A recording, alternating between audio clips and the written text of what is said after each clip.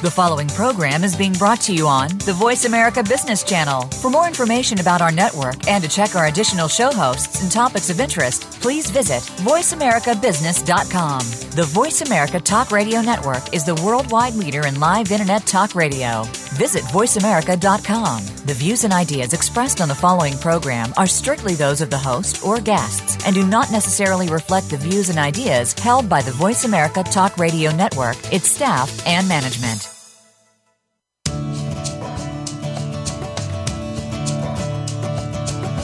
Welcome to The Steady Investor with Mark Vickery and Mitch Zacks. In our program today, we'll help you get started or continue to build your nest egg with some of the best practices for retirement planning. It's time to start right now. Here are your hosts, Mitch Zacks and Mark Vickery. Good morning, Voice America. Welcome to the Steady Investor Show. My name is Craig Aitan. I'll be your guest host until Mitch Zacks comes here in a few minutes. And today with me is Manish John. Good morning, Manish. How are you? Good morning. How are you doing? Good. We're having a little cloudy weather today here. Starting to get a little cool. I think fall's starting to come in. Perfect for football season. Well, I wish we had a football team to go with it, but that's another story for all your Bear fans out there. Today, I'd like to talk a little bit about what we're seeing going on out in the marketplace and so forth. And one of the things I'd like to talk about with you, Manish, is that the September market, there's always been that September market myth out there when it comes to stocks in September. And there's quite a bit of history around it with a simple message of selling. But since the inception of Dow Jones in the 1890s, this has been bringing us to a season that's almost brought us to a buy, or brought us to a pattern of a fall. And September has delivered an average loss of negative 1.1% compared to other months over the prior years. What do you think about that? And what's your advice about don't buy into the market myths for September? Sure.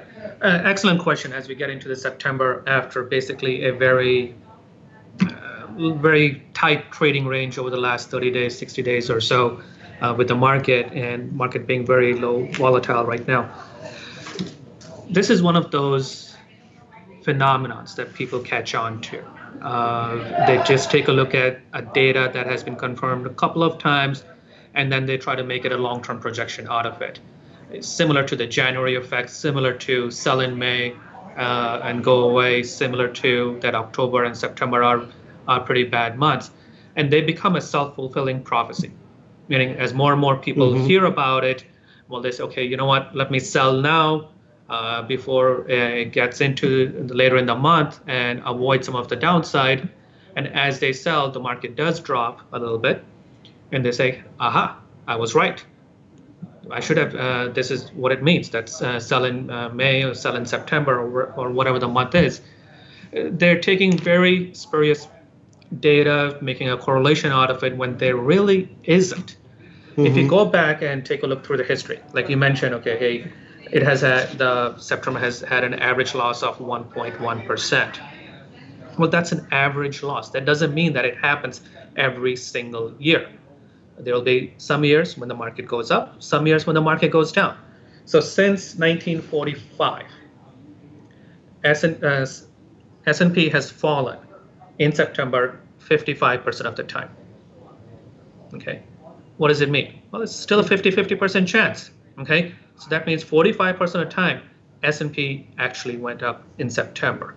So do we really want to say, okay, hey, just based on a coin flip, which is what a 50-50 is, that we want to sell in September, realize some gains, pay some taxes, go through all the transaction costs, and then come back in October or November or so? And there's no guarantee of that. So one of the other instruments we went back and looked at some investment returns. And just like September, there's also the sell in May and go away type of phenomenon. And the thinking behind that one is, hey, summer months, it could become volatile. There's not a lot of trading volume. Market could be going up and down quite a bit because all the serious players have gone away and the amateurs are running the market. And they say, okay, sell in May, come back in October or so. Well, we looked at the last 3 out of the 4 years. Okay, I mean, just this past year, if you had sold in April 29th of this year, S&P was about 2,065. Right now we're at 2170. So you would have missed out on a 5% gain. Okay. Last year, S&P did drop during that time, but the previous 3 years, S&P was actually up. So, well, we looked at the last 3 out of the 4 years. Okay, I mean, just this past year, if you had sold in April 29th of this year, S&P was about 2,065. Right now we're at 2170. So you would have missed out on a 5% gain. Okay. Last year, S&P did drop during that time, but the previous 3 years, S&P was actually up. So just based on an illogical thinking, in my opinion, of sell in May and go away, you would have lost out on these 5%, 6% drops, 5 or 6% gains in the market. Right. So in the average, it said sometimes it dropped 1.1% in September, and sometimes you see a gain of 5% overall. So with a 50-50 chance, it's better off to stay, if I was what I'm hearing, and reap the benefits of the long term versus the short term. So is that correct? Yeah, that is correct. And that we always advise long-term investments, long-term asset allocation for the clients, rather than trying to time the market. And as soon as you go into the September myth, the January effect, the sell in May effect, what you're doing is making your investment horizon much more short-term. And you're trying to capture the peaks and the lows at the perfect time. And I can tell you that no one can capture those. Okay. In hindsight, we can always say, I should have bought on this date and sold on this date.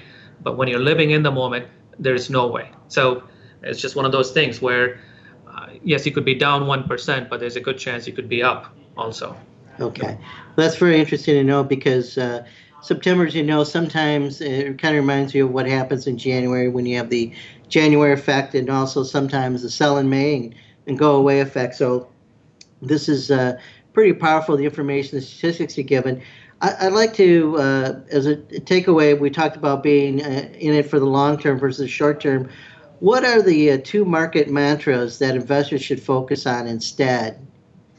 So first of all, diversification. Okay, you need to make sure you're properly diversified according to the risk that you're willing to take and the time horizons of your investments. Okay, we have mentioned over again an investor's ability and willingness to take risk.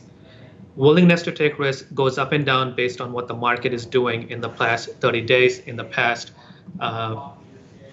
60 days or so. The ability to take risk is much more longer term.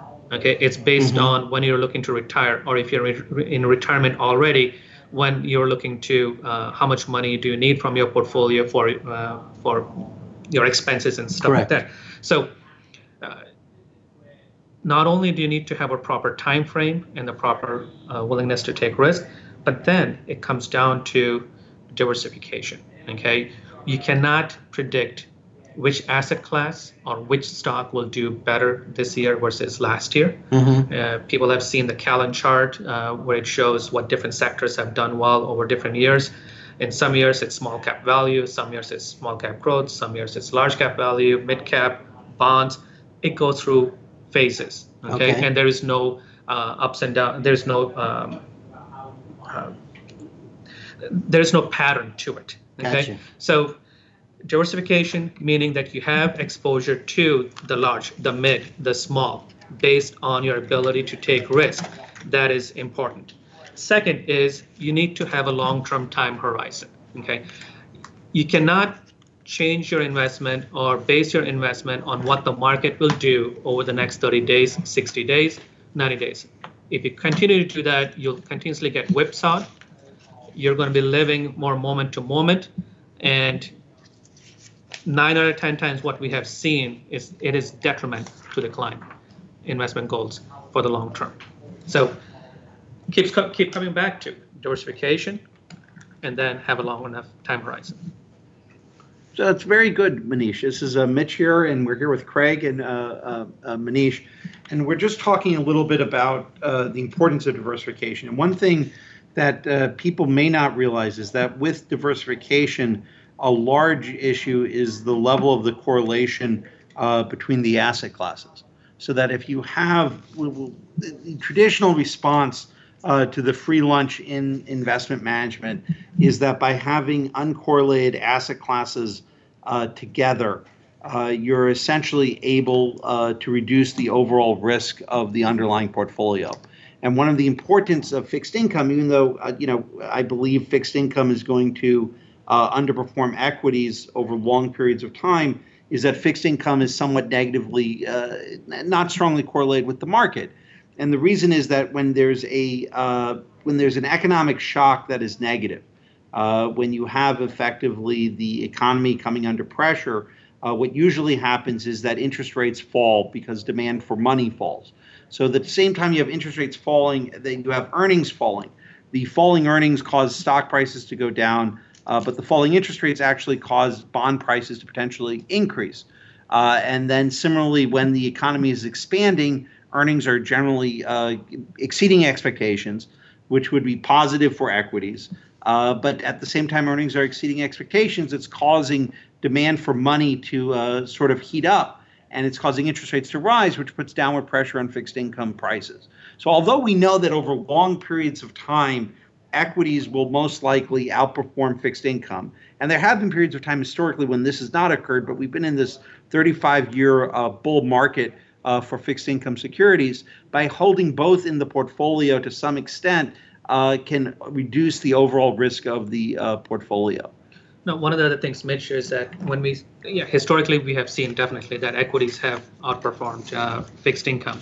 And that's true. And that's to be expected because you are taking on more risk with the equity market. You are more susceptible to the downside. One of the key things also is we cannot just put a generic term of equities. Okay, this is where diversification comes in. Like, okay, when we're talking about equities, is it the S&P 500? Is it the mid cap? Is it the Russell 2000? And that's where the diversification comes in, since we cannot predict, okay, this sector of the equities will be going up over the next 3 years or 5 years or so by this amount. You need to have a diversified basket of investment. You need to be exposed to all sorts of different types of equities and different sort of styles of equity investment. So that there's a traditional belief that over long periods of time, value stocks will outperform growth stocks. But there are 5 and 10-year periods where the opposite is the case, where growth will outperform value. So unless you have a very good view on whether value is going to outperform growth, a good way to approach this problem is to say statistically value will generate excess returns. Let's overweight value stocks slightly in the portfolio, but let's not eliminate growth stocks entirely. And what we try and do in the strategies is implement anomalies that are independent of these classifications. So instead of saying we want only value stocks or we want only growth stocks, we're looking for stocks that are potentially receiving upward earnings estimate revisions. And at certain points in the economic cycle, those stocks receiving upward earnings estimate revisions are predominantly value stocks. And at other points, they're predominantly growth stocks. And so you're trying to find a signal that is independent of a style classification that can help you move within style classifications based on where that signal is materializing. But Manish, now that we've finally got you down here into the radio room, I wanted to talk to you about where you saw sort of the future of interest rates. There's a really, the big issue in my mind is that for the last 35 years, we've effectively have seen interest rates fall since the 80s. So since the 80s, when interest rates were, pushing double digits, even into the double digits, we've seen them come down dramatically to the point where, at least in Europe, interest rates are lower than they've ever been historically. In the U.S., they're lower than I can, in the last 50 or 60 years. And the real question that is driving the market and is driving decision-making processes by investors of whether to allocate to equities or fixed income is where we think interest rates are going. I keep saying I think interest rates are going higher because these very, very low levels are not sustainable. These low mortgage rates are not sustainable. And, with the growing economy, you're going to see interest rates going higher. But we're seeing this downward pressure on interest rates that tends to persist for long periods of time. And if you had come back, if we had talked about this a year ago and said that, a year from now, interest rates are going to be at 1.5%, I would have said there's some massive market collapse occurring in terms of the downward economic pressure, like we would be in a recession. Here we are, interest rates are 1.5% on the 10-year Treasury. There's no economic recession. The data that we're seeing in terms of the jobless numbers is actually very, very positive. What do you think is really going on here? Well, it's entirely, in my opinion, driven by investor sentiment for long term. Okay. You have the rest of the world pretty much at negative interest rates. Right. Okay. You have Germany, Japan, Switzerland. Interest rates, I think maybe Australia and Mexico and a few other countries where interest rates are higher than U.S. Right. Okay. Pretty much everyone is. So you have the developed markets having these negative interest rates. Interest rates. And just so people understand that means that when you give your money in a German bond, you are paid back less money than you give to them. Yes. So you give them $100, and in 10 years, they will give you $99. It's a guaranteed loss. Guaranteed a loss of money. Yes. So you're giving up use of your money. You're giving up consumption of that money. Yeah. You're giving it to these sovereign governments, and you're getting less money back. Yeah. And the reason people are doing this is why? It's just safety. Driven by ECB. Okay. Okay. ECB is continuously going out and buying corporate bonds and buying other government bonds. So, and they have expanded the pool of securities that they're buying. Safety is another reason. People say, okay, hey, at least I know the most I will lose is 1% or 2% or so. Okay. Whereas if I put it into equities or something else, and there's a chance of recession, I could be down even more. But to me, it's really flabbergasting. I mean, it's just for the length of time that we have had these negative interest rates. Right. The world is upside down. Okay. Right. So investors, rather than looking at European bonds or so, are coming more and more into the U.S. side. Right. So that's why you see the 10-year Treasury continuously under pressure in terms of rates. It's staying at 1.5%. So it's got to be it's got to be these central banks. It's the supply and demand. It can't just be supply and demand. It can't just be that people are demanding bonds to such an extent they're causing rates. It has to be that the central bank is signaling to the market that they're going to keep rates so low, and there's such a little chance. So Japan and ECB definitely yes. Okay, right. But on our side here, the Federal Reserve is talking about raising rates. Raising rates. Okay, right. Yellen was talking at the Jackson Hole meeting, and then Fisher came on and said even more forcefully, right. okay, that we're going to raise rates. We're going to raise rates. Okay, right. So that's why you've seen short-term Treasury rates so you go got up. So you have this world movement of capital towards U.S. fixed income because in their sovereign currency they're not getting a positive rate of return. So they're going to go and they're going to buy U.S. Treasuries. So that's why the U.S. dollar has been strong. Right. Okay, because more and more money is flooding here, and then also a lot of the pensions, a lot of the endowments, they have these asset allocation plans. Right. 60% stocks, 40% bonds. Right. Okay, whatever it is. As the stock market has continuously gone up 5%, 6% this year or so, they need to rebalance. So they need to be selling stocks. So they need to be selling stocks and buying bonds. So that's why you have seen the long-term bonds, basically 5 years out and more, continuously come under pressure because of these external forces. Short-term, which is what the Fed is controlling, we have seen the Treasury yields now come up to like 0.8% or so. And the futures market this morning, there's about a 62% chance that we're going to see a rate hike by December. Right. All right. So we have September, November, and December. We have three meetings. Right. More importantly, this Friday we have the jobs data coming up. Got it. So.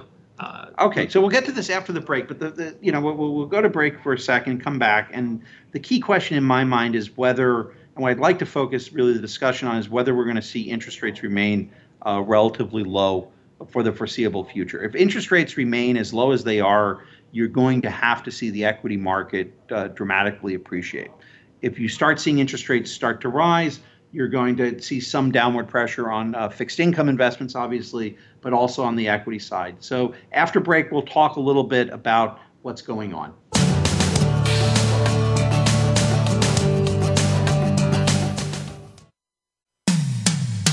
When it comes to business, you'll find the experts here.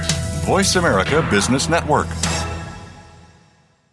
The Steady Investor Show is brought to you by Zacks Investment Management, a wealth management boutique formed over 23 years ago and manages several billions of dollars for thousands of customers. At Zacks, we believe acting in your best interest is our obligation. Zacks focuses on providing solutions and listening to our clients' needs. With trust in the financial industry at an all-time low, we find this focus to be a key differentiator for our firm.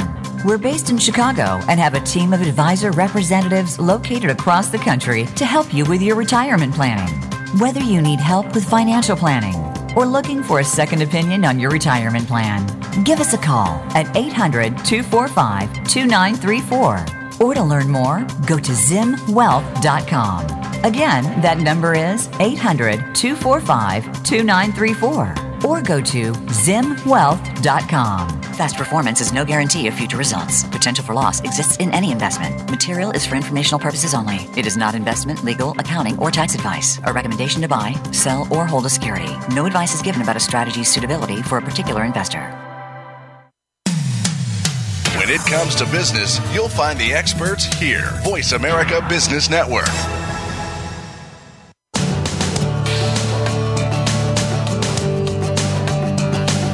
You are listening to The Steady Investor.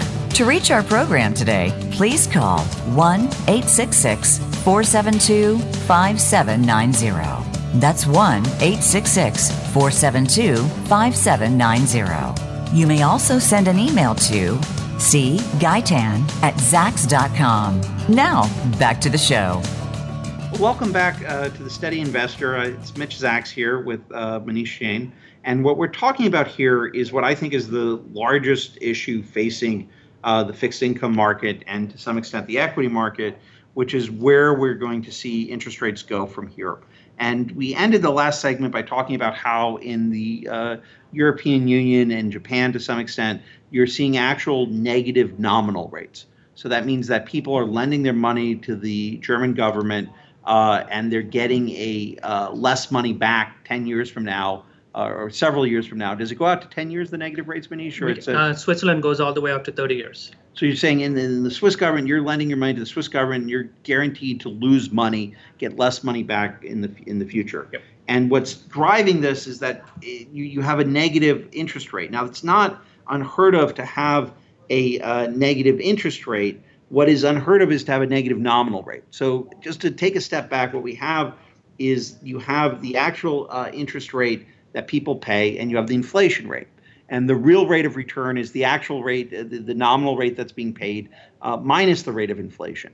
And it is not unheard of historically to have negative rates of return on government bonds after adjusting for inflation. So inflation might be at 3%, and the bond yields are 2.5%. So you're getting more money back, but you're actually losing money relative to inflation.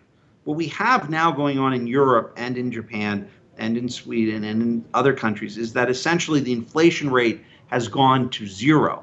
So the negative real rate becomes a negative nominal rate. And what's happened historically, I've seen, is that the negative real rates are not sustainable over long periods of time. So I look at that and I come to the conclusion that whatever is pushing these rates lower has to abate at some point in time, and you're going to have to see interest rates moving higher. And that's one of the things that we're seeing here also is that previous inflation numbers here were in that 1.5% area or so. Expectations are that as oil prices firm up, and we have seen some of that, so year over year, oil is now $50 a barrel versus $40 a barrel last year. So that's an increase in terms of inflation cost. Housing prices have been firming up. Average hourly earnings have been firming up also. They were up about 2.5% year over year. So when you combine all of those things together, you will see that overall inflation numbers now coming in that 1.82% level. Now, these are at the core levels. At the nominal levels, now we're looking at above 2% or so. So eventually, the bond investors have to say, okay, if my inflation cost is 2%, 2.5%, I need to get at least that much in my bonds to break even from a real rate point of view. So right now, if interest rates are at 1.5, inflation's at 1.8, they're actually losing. They're actually losing 0.3%, 0.3%, which is not unheard of. It does happen in government fixed income markets where the real rate is actually negative. So the nominal rate minus the inflation rate is a negative number. What's happening now, though, is the nominal rate is going to negative because the inflation rate is basically zero, as far as I can tell. And they also, we discussed last segment that a lot of it's being driven by what the ECB and what the central bankers are doing. Is that they're thinking in their point is, hey, we need to get the economy jump started. Let's lower interest rates to a point where businesses are more. But it's not working. It's like pushing on a string. What's happening is everyone's doing it. Every central bank is doing the exact same thing, taking their signals from the U.S. Federal Reserve, and as a result, the sovereign currencies are devaluing against one another. So normally, what would happen is one country would do this. They would keep their interest rates very, very low. Demand for their currency would decrease, and they would start exporting things because their exports would be cheaper relative to everyone else. But what's going on here effectively is that because every country is trying the same exact plan of attack to sort of jumpstart the economy, there's no increase due to exports. And it feels like the deflationary pressures that are on the world don't show any sign of abating at this point. And this is one of the important things that I think central banks across the world are realizing. And what we have heard from some of our, like either Yellen and Bernanke before, is that they're realizing the limits to monetary policy. Right. Okay, in terms of jumpstarting the economy. More and more pressure, in my opinion, is going to be put on fiscal policy. Changes to the fiscal policy in terms of either taxes, in terms of right. But if you look at the debt of these almost every developed country relative to GDP, it's if they're not at all-time highs. I mean, they were a little bit higher a couple of years ago. They're very close to all-time highs. I mean, the U.S. doesn't have a tremendous amount of leeway in terms of debt to GDP. In the U.S., I think is about 1 times GDP. Well, so some tough decisions will have to be made. Okay, because again, they're realizing all of this, Manish, points towards some sort of recurrence of inflation. So because effectively, if a country has a large amount of debt, their only ways of getting rid of the debt are to increase taxes, stop spending less, or sort of cause inflation to occur so that their what they owe is worth less in dollars from the future.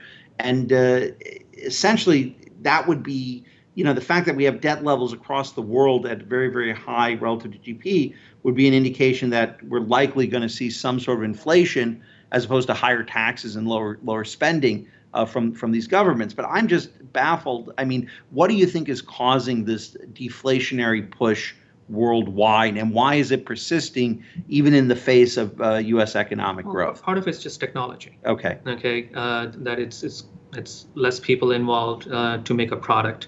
Part of it's the decrease in commodity prices that have happened over the last couple of years. Okay, so let's I think the technology. So you have this technological change that's occurring, so that fewer and fewer people are necessary to create the products. So whereas before you needed a entire assembly, let's just talk about manufacturing business. You need an entire assembly line of people working on that. All who've had to get paid. Now it's being automated, and you have robotic activity effectively manufacturing the good. And what this is causing is it's causing downward pressure on demand for labor, which is causing wages to not uptick, which is leading to low levels of inflation.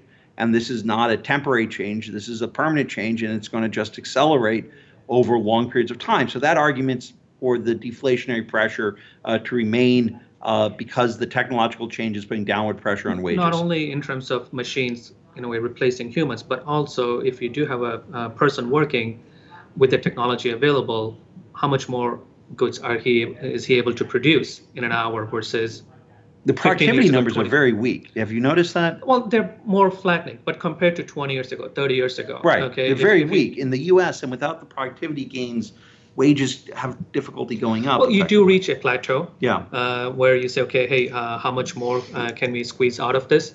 But if you take a look, laptops replaced desktops, and now notebooks are replacing laptops. Right.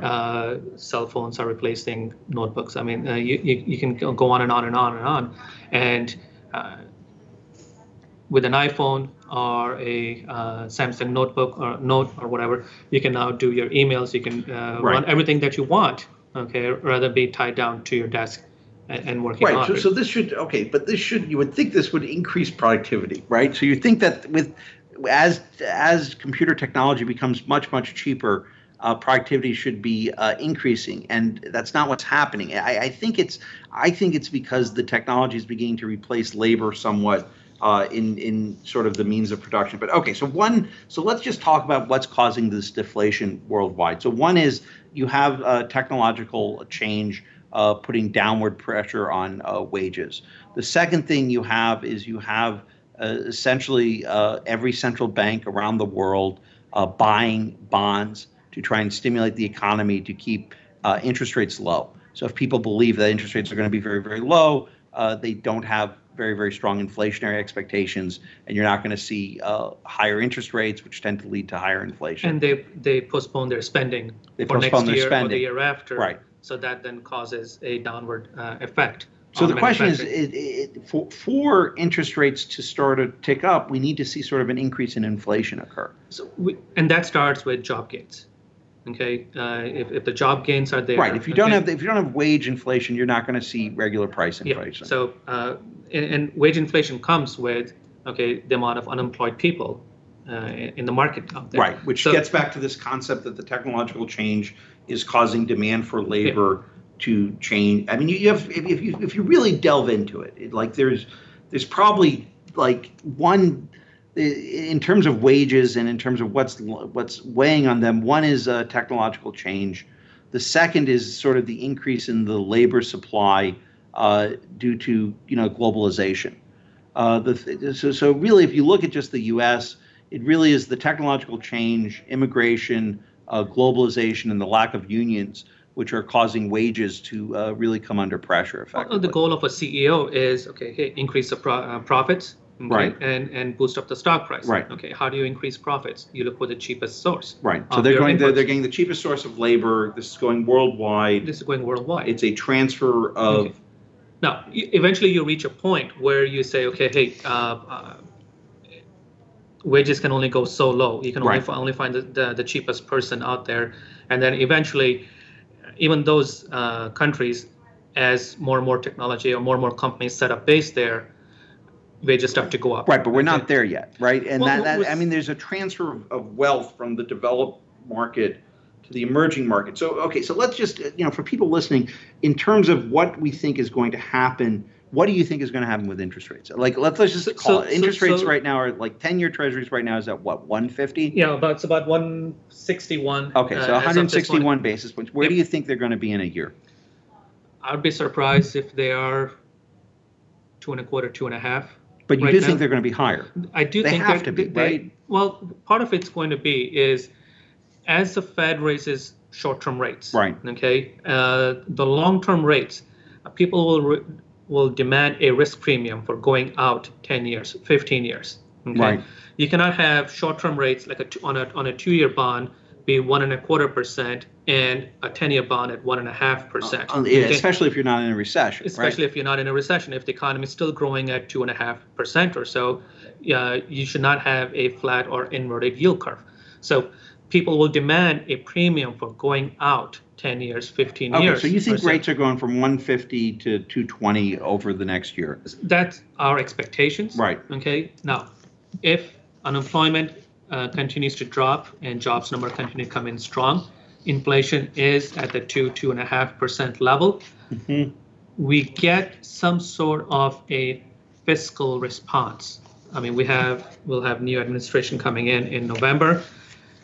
I wouldn't be surprised if interest rates are much higher. Okay, but it's too early to say right now. Right. But it would be. We're looking in our economic commentary. We're looking for the 10-year Treasury to go to about 2.5% by the fourth quarter of 2017. So that's we're in like the third quarter of 2016. So we're looking for rates to rise. We're looking for the yield on corporate bonds to rise, to remain relatively flat. But if you do see rates go from 160, 150 to 250, and that shift in the yield curve happens across, different corporate bond yields, different your credit levels, you're likely going to see, I would think, downward pressure on fixed income securities a little bit. So longer term bonds definitely will come under much more pressure. Right. So you're trying to in our management of the fixed income securities, we're trying to stay shorter than we normally would because we're anticipating some degree keep your duration tight. Right. Keep the credit quality high. Okay. One of the things that we have seen time and time again is when interest rates have dropped, people rush into higher yielding products, higher riskier products, just to get the same type of yield that they were getting before. Right. And a good amount of times they have gotten burnt. Right. You want to be lower on the risk in a rising rate environment. You want to be lower on the duration. You want to be lower duration, and you want to be high credit. High credit. So you want to avoid low credit issuers, Yep. and you want to be low duration. Now, credit issuers is again just the extent to which the issuer has an ability to pay back what they're borrowing. Can you explain duration a little bit? So duration, in layman's term, basically measures the sensitivity of your portfolio to an increase in interest rates. Okay. When you look at it, it's a combination of how much interest rate that particular bond is paying per year, and also how far out it's going.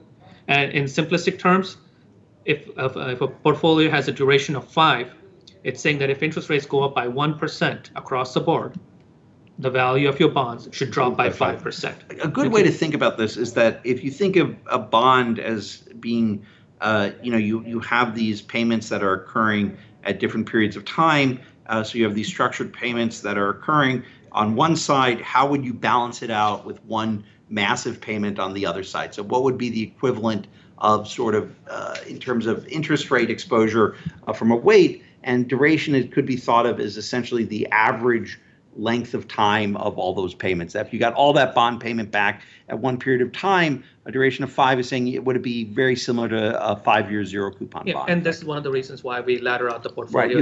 Right. Okay. So we have these laddered bond portfolios, but what we're actively trying to do is, because we do see interest rates potentially rising, both in our economic outlook and qualitatively what we expect to have happen, we're trying to make a very concerted effort to stay lower in terms of duration and higher in terms of lower in terms of credit exposure, or higher credit quality. Higher credit quality, and so we want a higher credit quality, a lower duration bond than we would normally have, because we're expecting interest rates to rise. Yeah, and one of the things is, the death of the bond market, we have been forecasting, or people have been forecasting for quite some time. And it's been surprising. For the last several years, I have been saying interest rates are going to be going up, and I have been surprised, and the market has been surprised by how low interest rates have gone. But what's going to have to start to happen is the technological pressure that's putting downward pressure on inflation and wages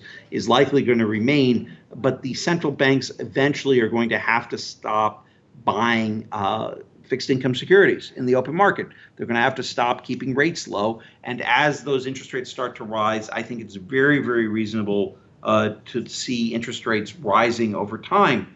And that's going to it's going to cause some pain for people on the fixed income side, because for 30 years, investors have been looking for the highest yielding fixed income instrument with the worst credit quality, with the highest duration, and that's exactly where you don't want to be when interest rates start to rise. 2008 was a prime example of that, where even though interest rates dropped, but because of the lower credit quality of bonds, junk bonds suffered tremendous losses, about 45-50% losses. So yes, you were getting a high interest rate, but so you need to balance it out on the credit side. Got it. So we'll come back after the break, but what Manish is basically saying is you want to be avoiding junk bonds, and I would definitely agree with him in the current environment.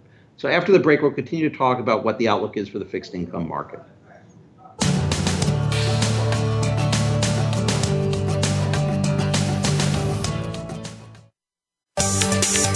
From the boardroom to you, Voice America Business Network. The Steady Investor Show is brought to you by Zacks Investment Management, a wealth management boutique formed over 23 years ago and manages several billions of dollars for thousands of customers. At Zacks, we believe acting in your best interest is our obligation. Zacks focuses on providing solutions and listening to our clients' needs. With trust in the financial industry at an all-time low, we find this focus to be a key differentiator for our firm. We're based in Chicago and have a team of advisor representatives located across the country to help you with your retirement planning. Whether you need help with financial planning or looking for a second opinion on your retirement plan, give us a call at 800-245-2934. Or to learn more, go to zimwealth.com. Again, that number is 800-245-2934. Or go to zimwealth.com. Past performance is no guarantee of future results. Potential for loss exists in any investment. Material is for informational purposes only. It is not investment, legal, accounting, or tax advice. A recommendation to buy, sell, or hold a security. No advice is given about a strategy's suitability for a particular investor. Voice America Business Network, the bottom line in business.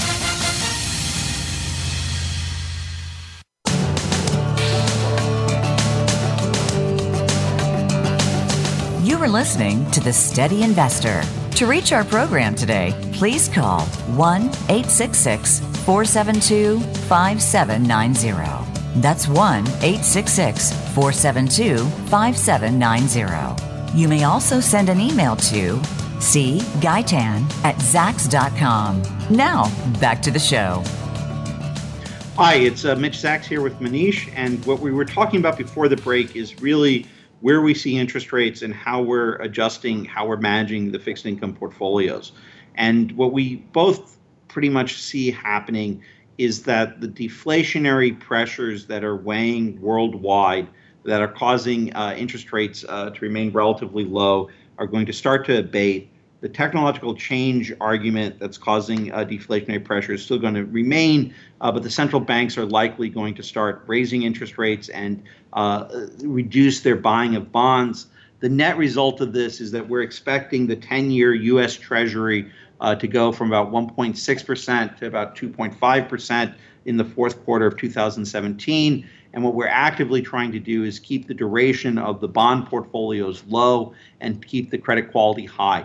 We think there is some potential for losses if an investor at this point in time is looking farther out in terms of duration or is looking to take on more and more credit risk.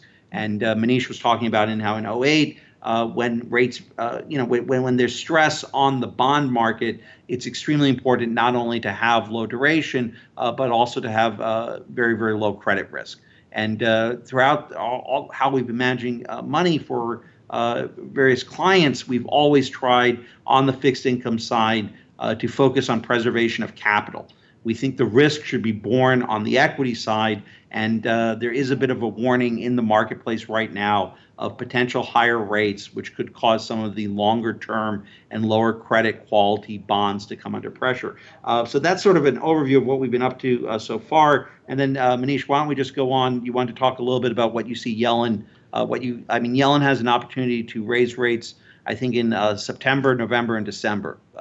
And what do you think is going to happen? Well, again, she's mentioned over and over again, it's going to be data dependent. Right. And her speeches, as well as Stan Fisher's speeches, who's the vice chair, they've more and more pointing out that they're reaching a point, especially where unemployment rates are right now, especially where inflation is reaching right now and where they see going forward, that they're very close to pulling the trigger on interest rate hike. Do they wait till after the election? I mean, I've been here saying, I don't want you to just, I think that they have to. I mean, I'd be very surprised if, the election is when, November 8th? November 8th. And when is the meeting in November? It's November 20? It's right around there. It's before or it's after? It's, I don't have the date right in front of me, but it should be right around there. It's right. 6 weeks from the September meeting. Historically, this would be a good chance for the Fed to show its independence. Okay. So you think they want to signal their independence from the political process? They really want to show their independence, because right now one of the things that's been tied to the Fed's neck is they're too worried about global events. They're too worried about every time they're getting ready to raise rates. What was the first thing was the China slowdown, and then before that it was the European banking, the Greek crisis, and more recently was the Brexit. So it's Brexit. It's been Brexit, China, and then European bank exposure to Greece default. And each time that they talk and they were ready to raise rates, it was almost like the market was pushing the Fed to show it not to raise rates. And they balked each time. They blinked. And that is a very dangerous route for the Fed to go down.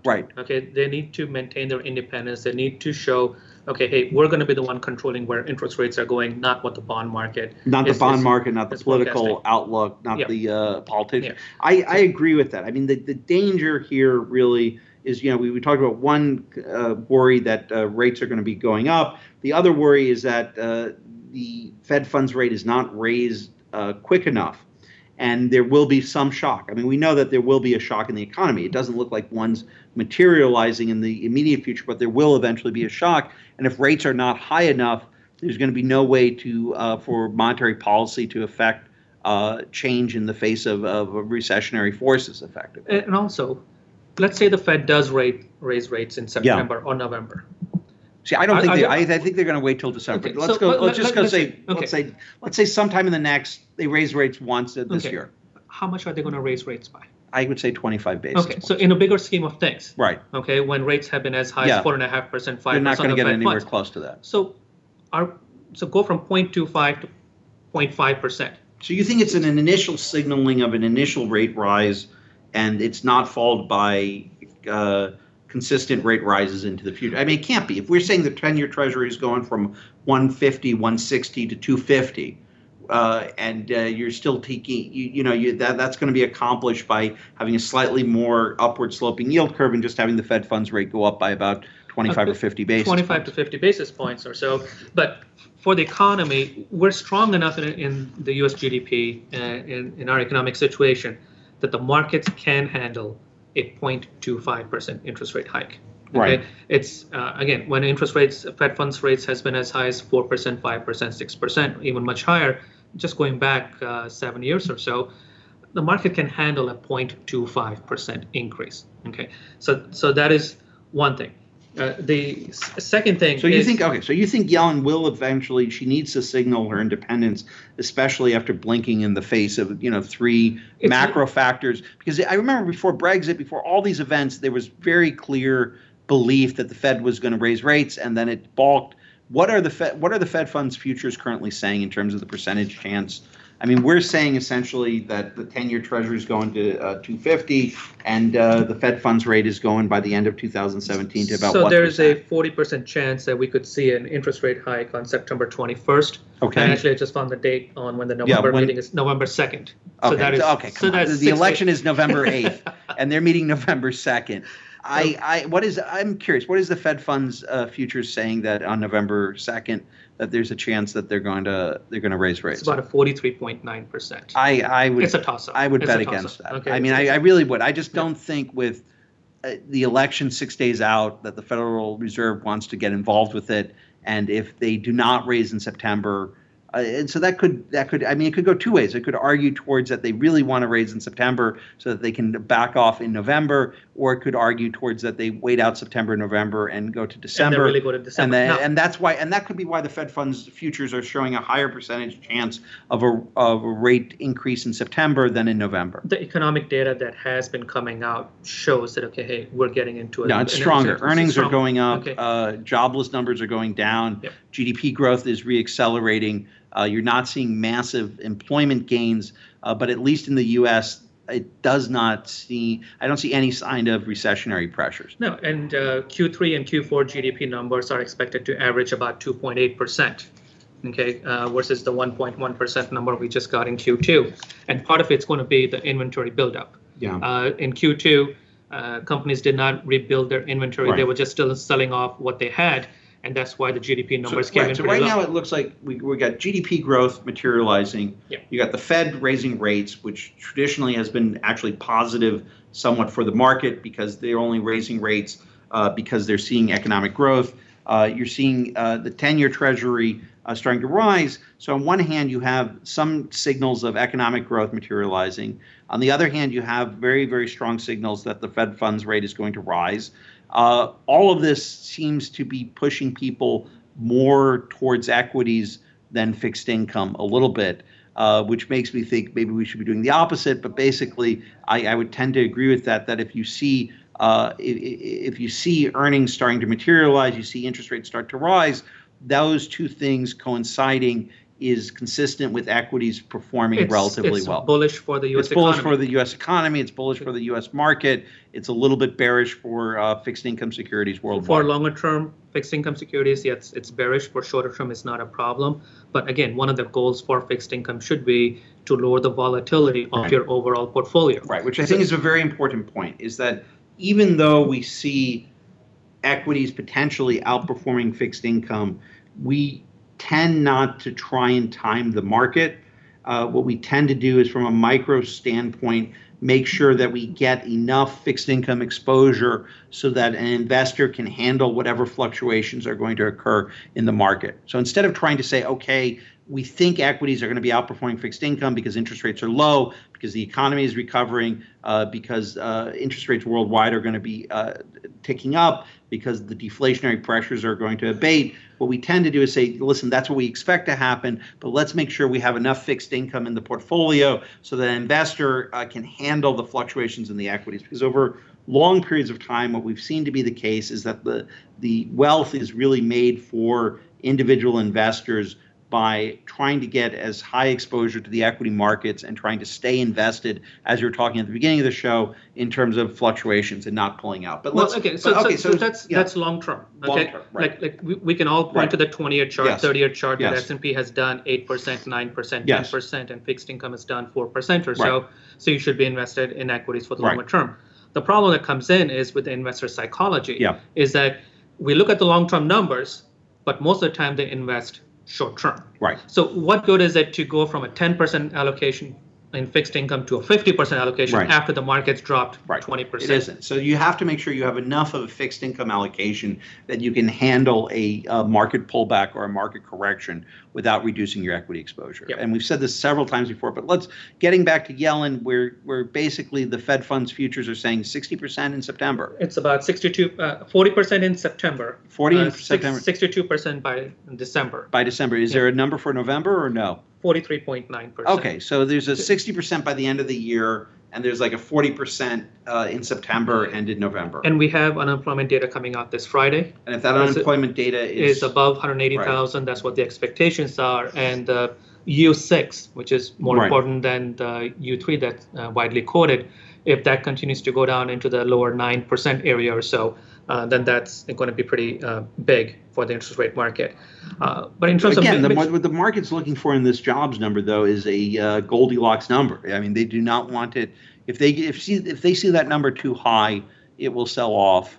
I don't see a weak number causing a sell-off in the market, to tell you the truth, especially with the 60% expectation of an interest rate increase. Well, that number will fluctuate. Right. That number will fluctuate. In terms of shorter terms in the equity market, a weaker number is going to be better, because a weaker jobs reading is going to lead investors to anticipate that the Fed stays on hold, which would be beneficial to almost all asset prices. A very strong number would be a negative, I think, for the market. Well, it's weird saying that, but that's basically how the market's going to likely respond. This is also one of the reasons why you really don't want to focus on month by month economic numbers, because they do fluctuate. Right. You need to take a look at it in terms of what the averages have been over a 3-month, 6-month time frame, over a year, and that takes away the month-to-month volatility. So basically, what Manish is saying is that, as you start seeing more jobs created, even though it could be a negative for the market in the short term because it means interest rates are going up,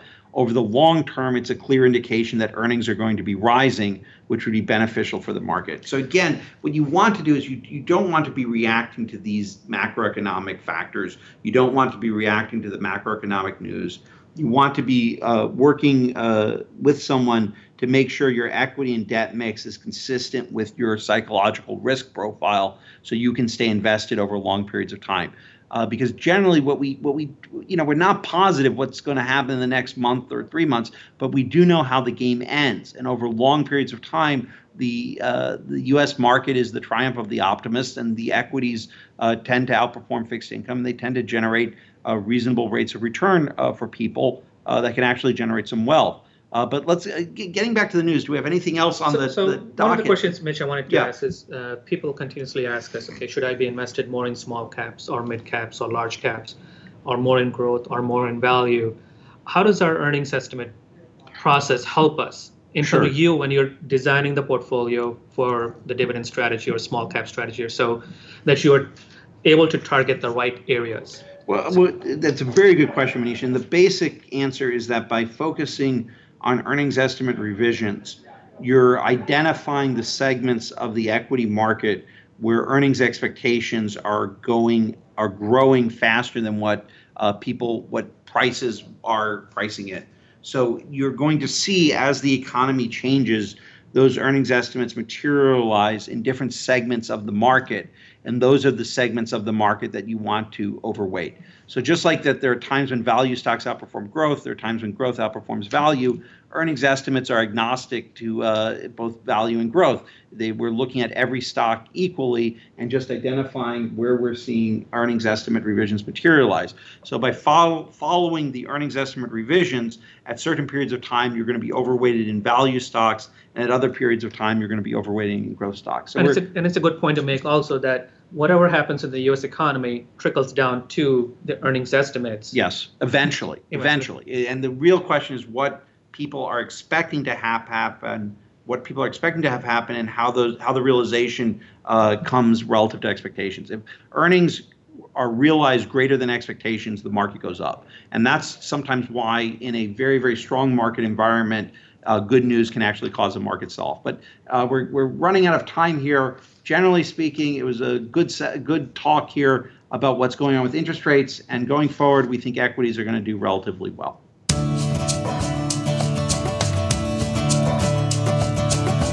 Thank you for tuning in this week. Be sure to join Mitch Zacks and Mark Vickery for another edition of The Steady Investor next Thursday at 9 a.m. Pacific Time, 12 noon Eastern Time on the Voice America Business Channel. If you haven't started your retirement plan yet, what are you waiting for?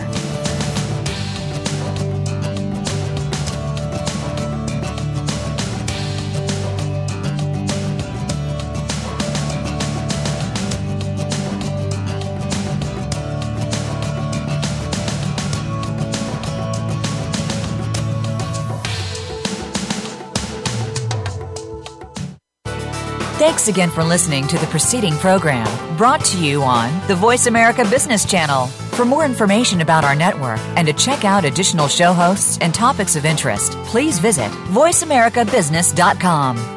The Voice America Talk Radio Network is the worldwide leader in live Internet talk radio. Visit voiceamerica.com. The views and ideas expressed on the preceding program are strictly those of the host or guests and do not necessarily reflect the views and ideas held by the Voice America Talk Radio Network, its staff, and management.